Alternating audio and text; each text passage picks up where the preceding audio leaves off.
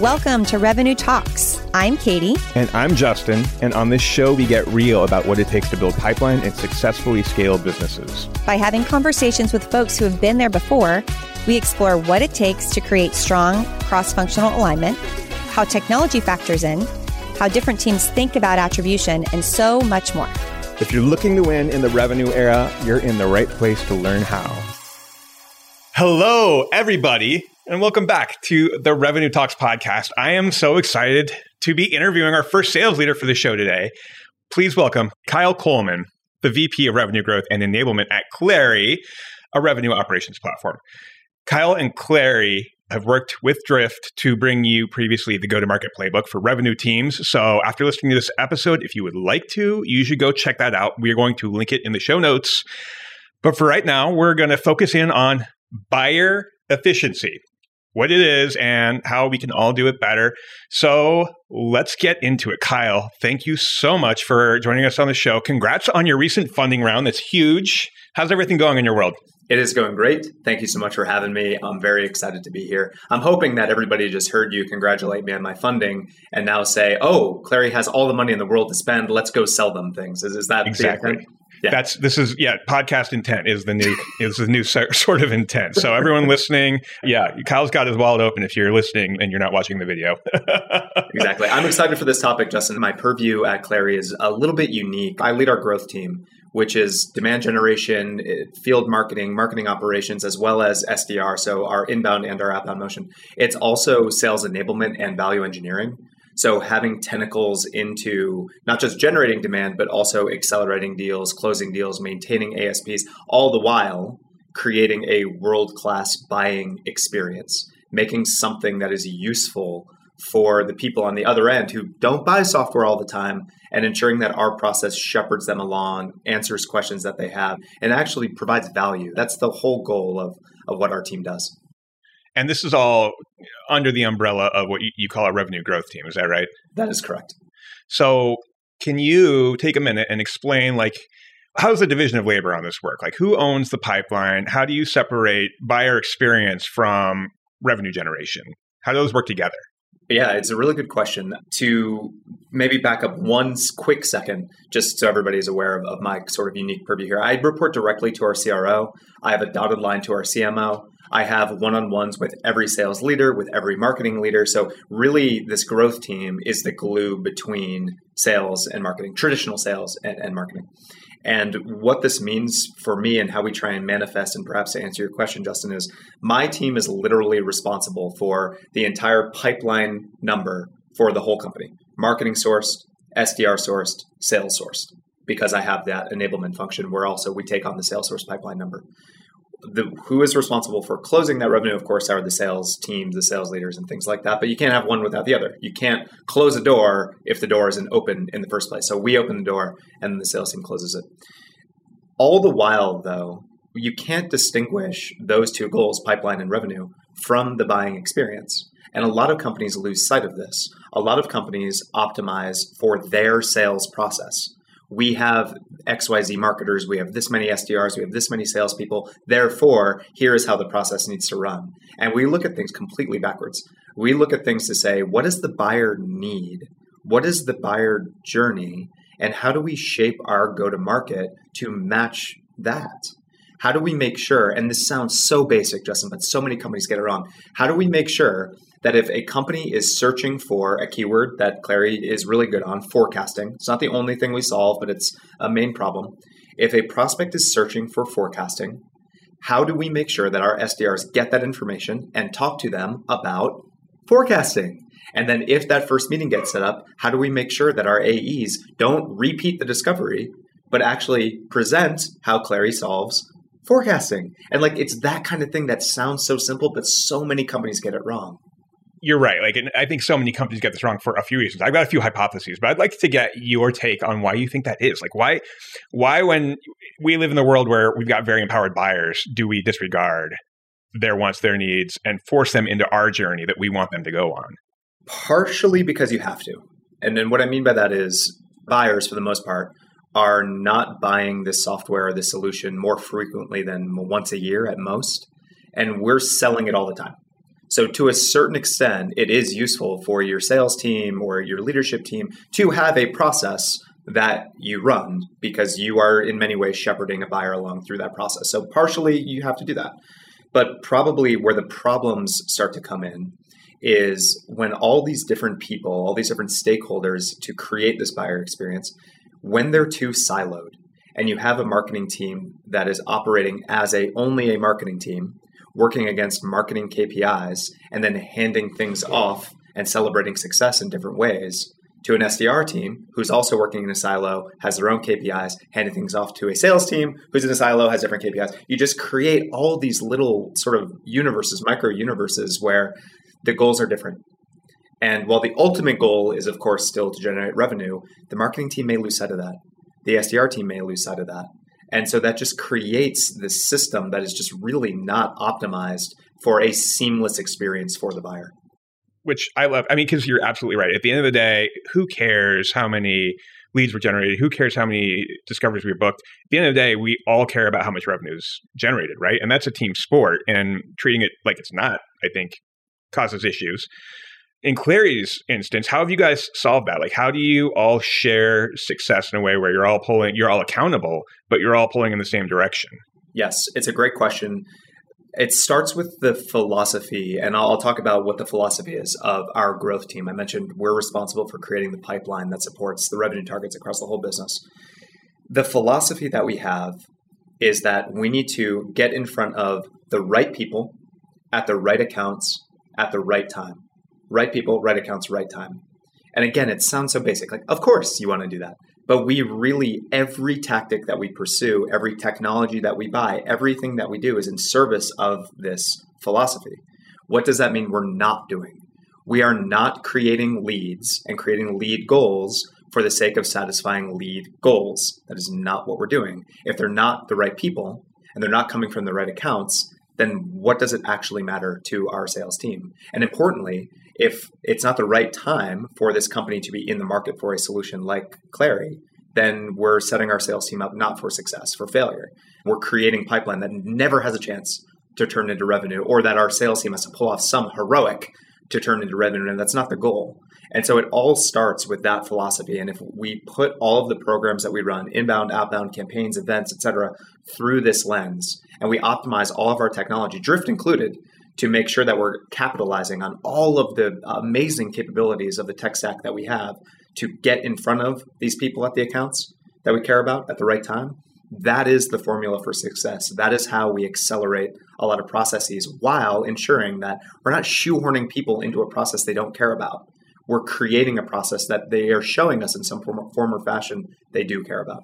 I love it. I want to nerd out on process for just a minute more.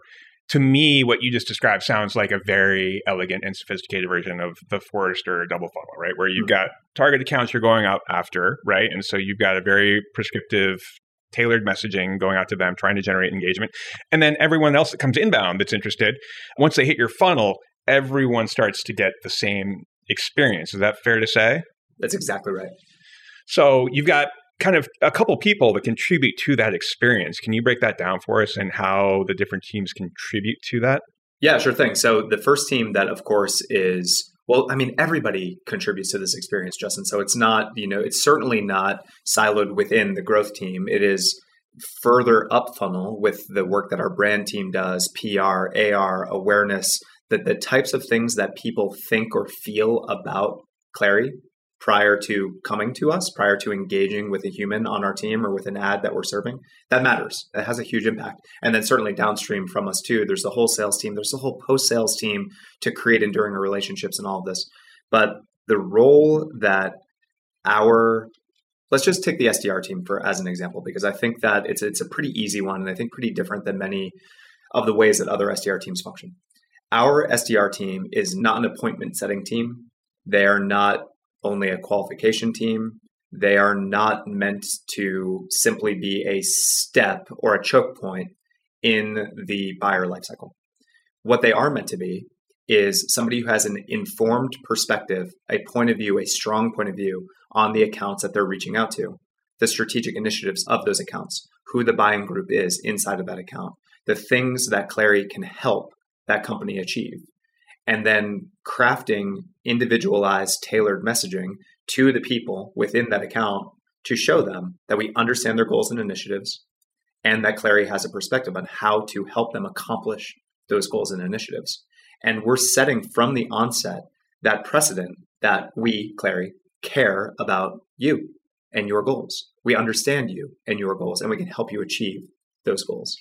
And so the conversations that our SDR team has, the emails that we send, the way that we interact with prospects is fundamentally higher level than what most other SDR teams do. Hey, you want a meeting at 2 p.m.? Great. See you then. And it's way more about creating this perspective, this point of view that requires business acumen, requires sales acumen, requires a deep understanding of our product and of our value, the value that Clary offers, not just the feature function. And that's the expectation that we have across all of our teams. The same is true with the marketing campaigns that we run. The same is true with the way that our salespeople run deals and our sales engineers position the product. All of these things are intertwined and really, really heavy rotation around value. So that's the big difference. And, I think everyone listening to this is going to agree with you full-heartedly. That sounds great. It probably feels good as a selling organization to really care about your buyer. I'm sure that your buyers love the experience that they're getting treated to. And then they're going to raise an eyebrow and say, yeah, but how does that scale? Right? How have you guys solved for that? Yeah, it's such an interesting question, Justin, because a lot of people, they will not be so nice when they ask. Instead, they will say, well, that doesn't scale. And there's two ways you can answer this. I can answer this in a glib way and show them our growth trajectory and the funding that we've received and all of that. Or I can say things that work, the things that are truly impactful are not necessarily meant to scale always in a one-to-many sort of way. However, by creating perspectives, point of views, by taking a more tailored and more value-oriented approach to everything that we do, we find one to few ways to scale things. And what do I mean by that? We work with a lot of companies similar to ourselves, similar profile to ourselves, high growth SaaS companies. And what are a lot of high growth SaaS companies trying to do? They're trying to IPO. And we have been in the fortunate enough situation, Clary helps create a more predictable revenue sort of cadence across your whole company. And so we've helped countless companies on the path to IPO. What have we learned from this? What have we learned about companies that are trying to achieve this growth path? And how can we take those lessons and weave them into our marketing campaigns, our SDR outreach, our sales process to show companies that have this aspiration that we can help them achieve it? So we earn this credibility by having worked with customers in the past, solving these real strategic problems, and then showing our prospects and showing our customers that we have the know-how to help them achieve similar results. And this is how we do it. We find little things, topics, strategic initiatives, whatever you want to call it, that don't scale to everybody. Not every company is in this boat, obviously, but enough of them are to make it worth our time to create a strategy around it and then to use that as a means of scaling. And we have, 8, 10, 12 of these things that are playbooks that we can run and reuse and tweak and tailor for the accounts that we're penetrating. But that's the secret. There's no silver bullet. There's not a single thing that'll work for every account under the sun. You have to be more nuanced than that. You have to be smarter than that to actually have credibility to sell to power brokers inside of companies. I want everything you just said printed on a t-shirt, Kyle. That is so right on. We'll do front and back, and we'll just get XLs printed. Right? Not just like a pocket and see how much writing can get on the pocket square. Yeah, maybe that's exactly. Let's zoom back out. We started this conversation, centered around buyer efficiency. So let's zoom out all the way. What does buyer efficiency mean to you?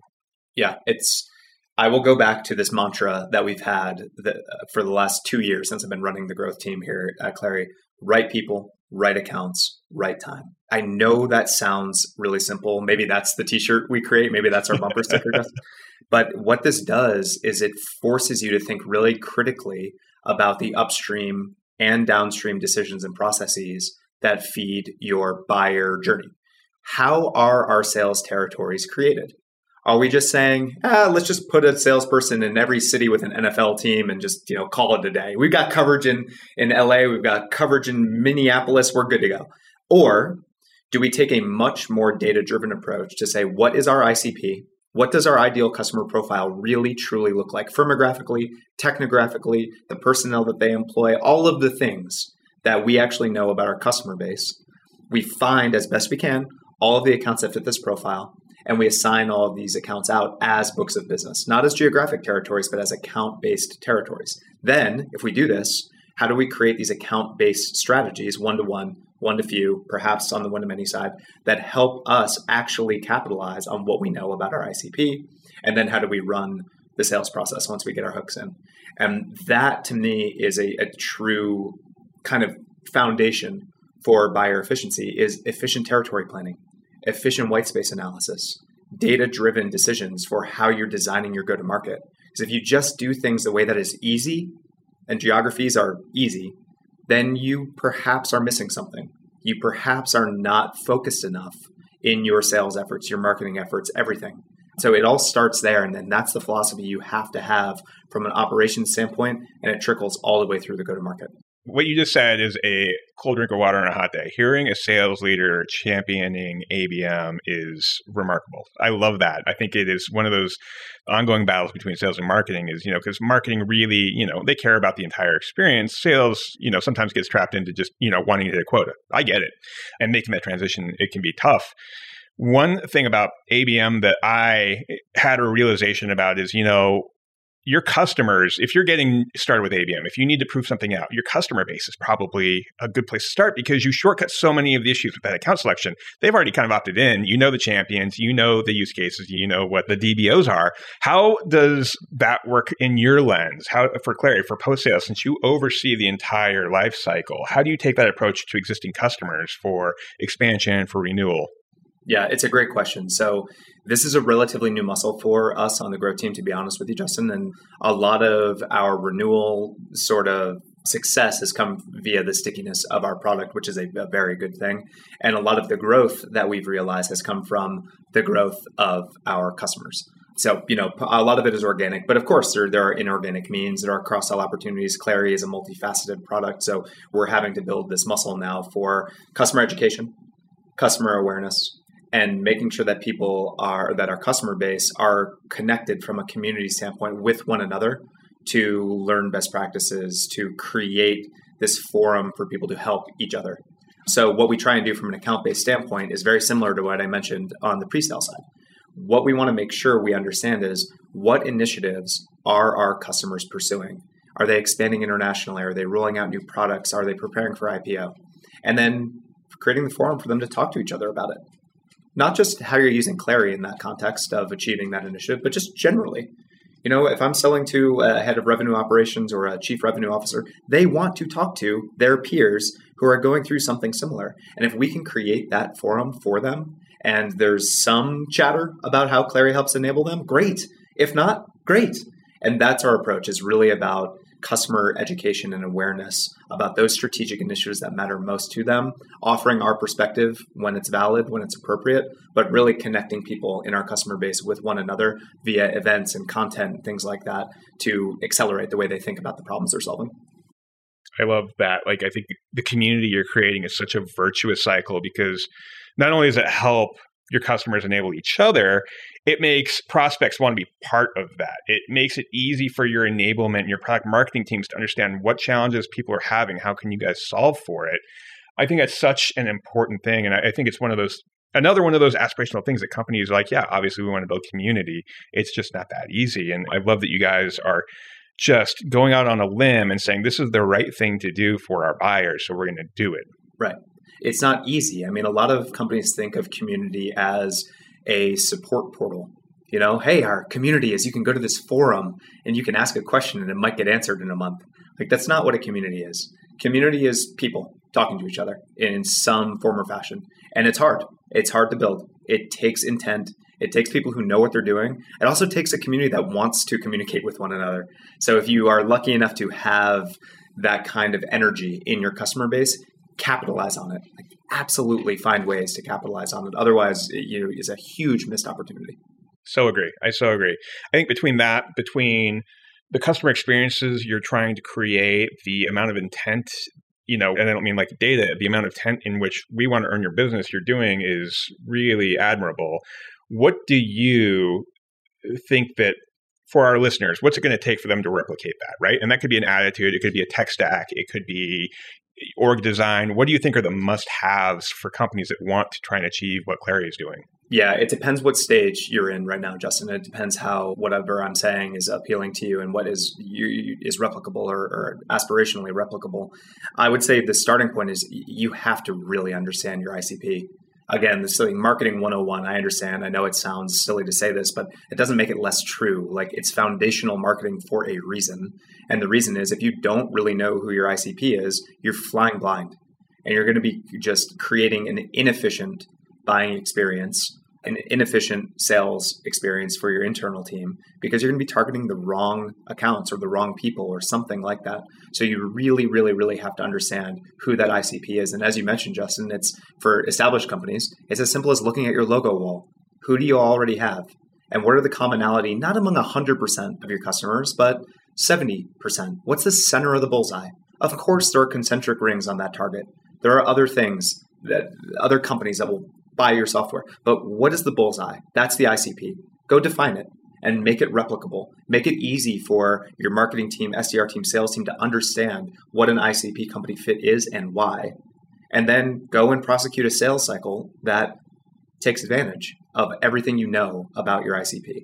So what do you know about that ICP? Who are the personas?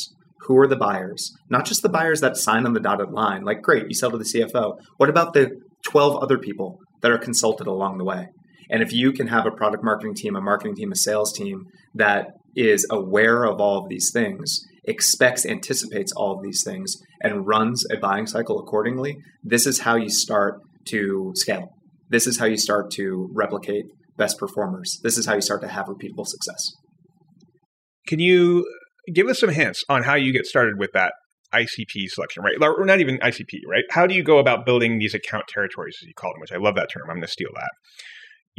How big, or what's the range and size of these account lists? What are the kinds of things that Clary looks at that you look at when you're trying to build them? How do you go about enabling the sales team on them? Yeah, it's a great question. This, frankly, and to be totally honest, is not my area of expertise. This is really more of a sales operations function that I have plenty of visibility into and I can speak to, but I would suggest, there are better thinkers than myself on this. But to give some guidance, it depends a lot on your segments. What are the segments that you're serving? Is it SMB? Is it mid-market? Is it enterprise? If it is enterprise, what size enterprise? Big difference between a 3,000 person company and a 30,000 person company. So once you understand what your segments are and how your sales team should be oriented, then what you have to try and back into is what is the waterfall that supports their quota? So if I have a group of SMB reps, how many of them do I have? What is their revenue contribution? What is their quota? How many accounts do I need to assign them to support the pipeline, to build the pipeline that supports their revenue target? So in a very easy example, let's just say that an SMB rep's quota is $100,000. And we know that based on the efficiency metrics we have, the conversion metrics we have, that they close 20% of their qualified opportunities. That means we need to create $500,000 of pipeline. We know that their average sales price is $50,000.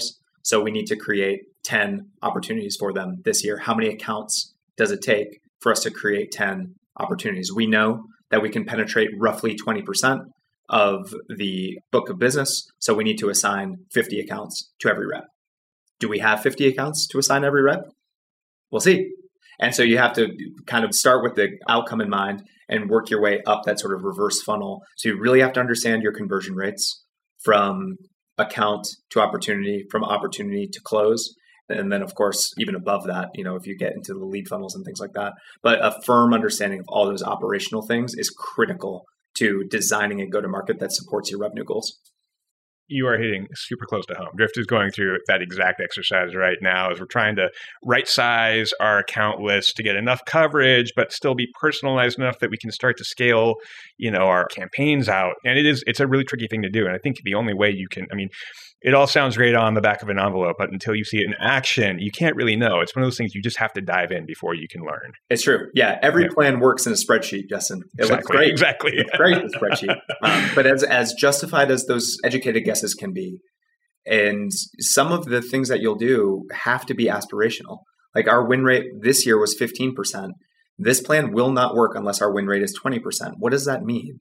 That means that we have to invest in field resources. We have to invest in sales training. We have to make sure that we're getting in front of the right accounts. It maybe our win rate is low because we've been penetrating accounts that are not even close to our ICP. They had no chance of becoming customers. So there's all these different things that, all these different variables, I should say, that can be controlled to help you create a more predictable sort of cadence for your sales team. It's not just marketing, it's not just sales, it's operations. Everybody has to be really critical about what their contribution is in service of revenue.